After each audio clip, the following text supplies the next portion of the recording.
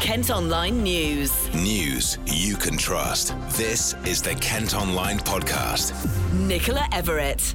Thanks for downloading today's podcast. It's Monday, October the 19th. First up in a story from court today, a prison officer has admitted making and receiving calls and texts from a convicted murderer at Swaleside Prison on the Isle of Sheppey. Kerry-Ann Stevens had already admitted misconduct in a public office after having a relationship with killer Louis Tate.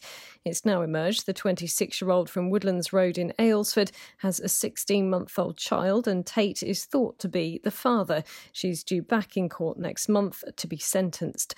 Next today, and a pub landlord says he could be forced to close if stricter lockdown restrictions were in place for more than a couple of weeks. Alan Weeks runs the Imperial Arms in Chislehurst. He classes it as being in Kent, but they have a Bromley postcode, so are now in Tier 2. That means people can't socialise with anyone outside of their family group or support bubble indoors. Alan's been speaking to our colleagues at KMTV. Individuals from different households can't come into the pub and sit together. So we have lots of regular guys that come in to socialise. We only have 9 tables in the pub. We'll have to put those on different tables, which will make it almost impossible to trade properly. We are, a medium-sized pub, food-led pub. We're always fully booked at the weekends. I have 3 chefs, I have 8 bar staff. Operating under these restrictions, we just won't be able to make any money. Well, in fact, we'll be losing.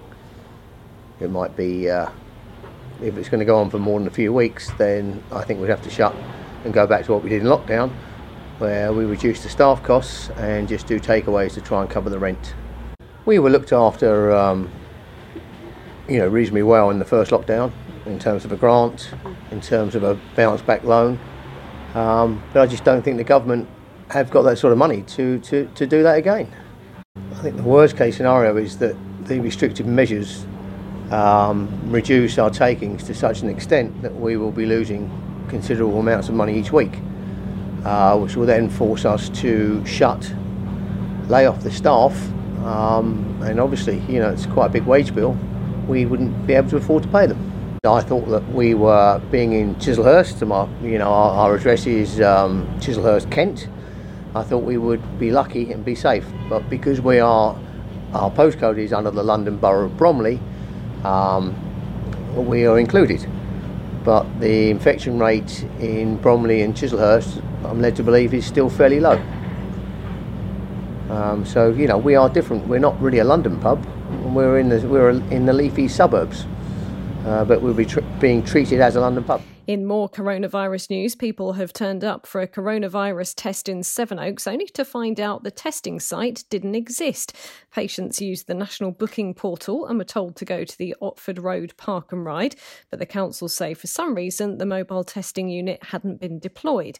They're investigating and people have been told to rebook at another site. Data shows hospitals in Kent have cleared more than a third of their inpatients during the pandemic. More than 1,000 people were moved from wards during March and April because of concerns about the NHS being overwhelmed. The boss of Medway's Trust says they want to keep occupancy rates low to make sure patients are sent home quickly when they no longer need treatment. A Medway school has been completely closed today because of a number of coronavirus cases. All 600 pupils at Cedar Children's Academy in Strood have been told to stay at home. Last week, Year 3 children and staff went into quarantine after someone tested positive, and now others at the school have also caught COVID-19. And Eurotunnel's profits have dropped by 17% as the travel industry continues to be hit by the crisis. They made £227 million in the third quarter of the financial year. Parent firm Getlink, which operates between Folkestone and France, has put an action plan in place to help cut costs during the pandemic. Kent Online News. The Archbishop of Canterbury has written a joint letter with other senior church leaders warning the government's controversial new Brexit legislation could set a disastrous precedent. Justin Welby says the decisions implemented in the UK Internal Market Bill would profoundly affect the relationship between the 4 nations of the UK. The bill, which could breach international law by overriding key parts of the EU withdrawal agreement, is being debated in the House of Lords. French authorities say an asylum asylum seeker has died trying to cross the Channel to reach the UK. His body was found on a beach near Sangatte outside Calais yesterday morning. More than 100 people arrived in Kent on small boats over the weekend, and it's thought many were also made to return to France. Now, 4 men have been charged with people smuggling offences after being arrested near a service station on the A2 in Kent. 2 brothers from Albania and 2 lorry drivers from Romania are due in court via virtual video link. They were detained near the Cobham services on Friday after 4 men were seen moving from a lorry to 2 cars. They're now being dealt with by immigration enforcement. A Gillingham mum whose daughter told her she wanted to be white has written a book to help other children appreciate who they are.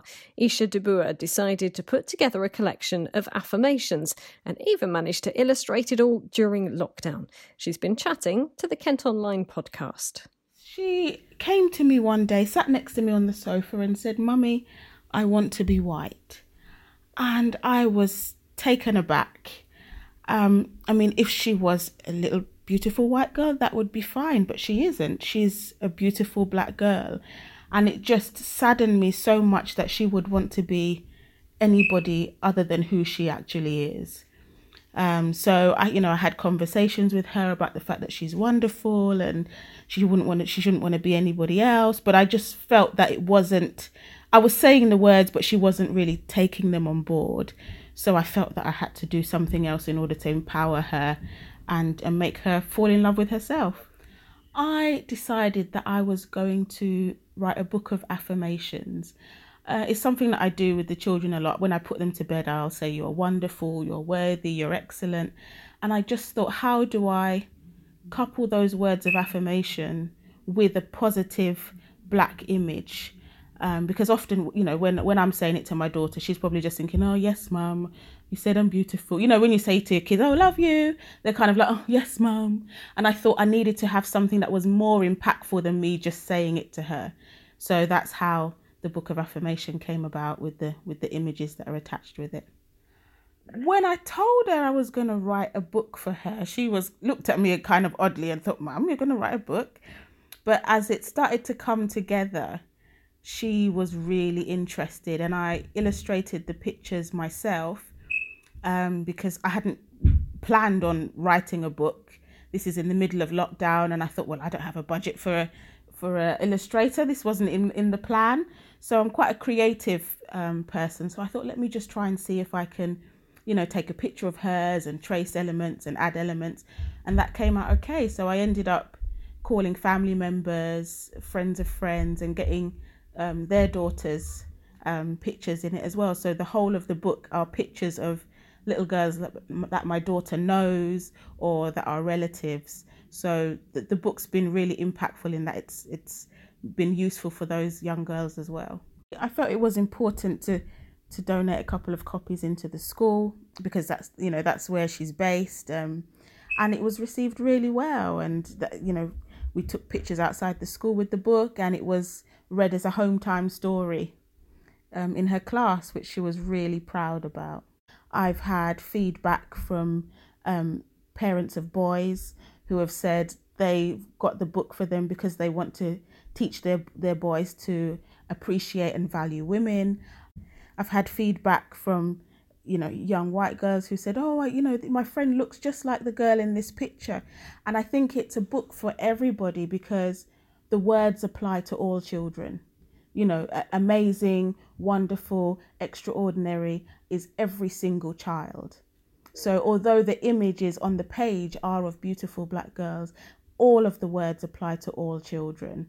And I'm actually doing a version for boys, and I'm going to be doing another set of books with children with all images, because I think it's really important for children to see beauty in all its forms. Trains have been running again between Sittingbourne and Sheerness after a boat hit the Kingsferry Bridge yesterday. The crossing, which links Sheppey with the mainland, was closed for several hours.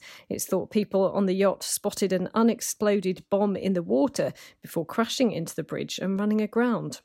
Former Love Island star Jack Fincham says he's devastated after crashing his car outside a pub near Dartford. The 28-year-old collided with another vehicle in Wilmington on Saturday. It's not thought anyone was badly injured, but his £35,000 Mercedes was damaged. He posted a video about it on his Instagram stories. I do not have any luck with cars. I don't understand it. I'm devastated. It's a brand new car as well. Devastated. But thankfully no one was injured, so... it's just a bit of metal at the end of the day, isn't it? But it's all being dealt with by the police and by the insurance companies, but I'm just upset about the car. Such a shame. People need to slow down on that road. They really do need to slow down on that road because people do turn right. Devastated, absolutely devastated. A search is underway for 2 stag statues that used to be on display in Ashford's Victoria Park. It was previously thought the deer figures had been melted down during the Second World War, so the metal could be used in munitions. New evidence suggests they were still around in the 1950s. The council want to find them and return them to their original home. A new Bollywood movie is being filmed in Canterbury. Actors and crew have been spotted today working around the Palace Street and Sun Street area. Meantime, tickets have gone on sale for a pop-up pantomime at Kent's biggest theatre. The Marlowe's production of Jack and the Beanstalk was cancelled because of the pandemic, but they'll be putting on a show in Canterbury called Nurse Nellie Saves Panto instead. You can hear from the producer and director on the What's On pages at Kent Online. And while you're on the site, we got the fascinating story of the ill-fated Franklin expedition, which left Greenhithe back in 1845 in search of Canada's Northwest Passage. There is an incredible picture of one of the sailors who was on board. That's it for today, but you can also now subscribe to the IM News app to access all KM Group newspapers. Just head to ilifmediasubs.co.uk.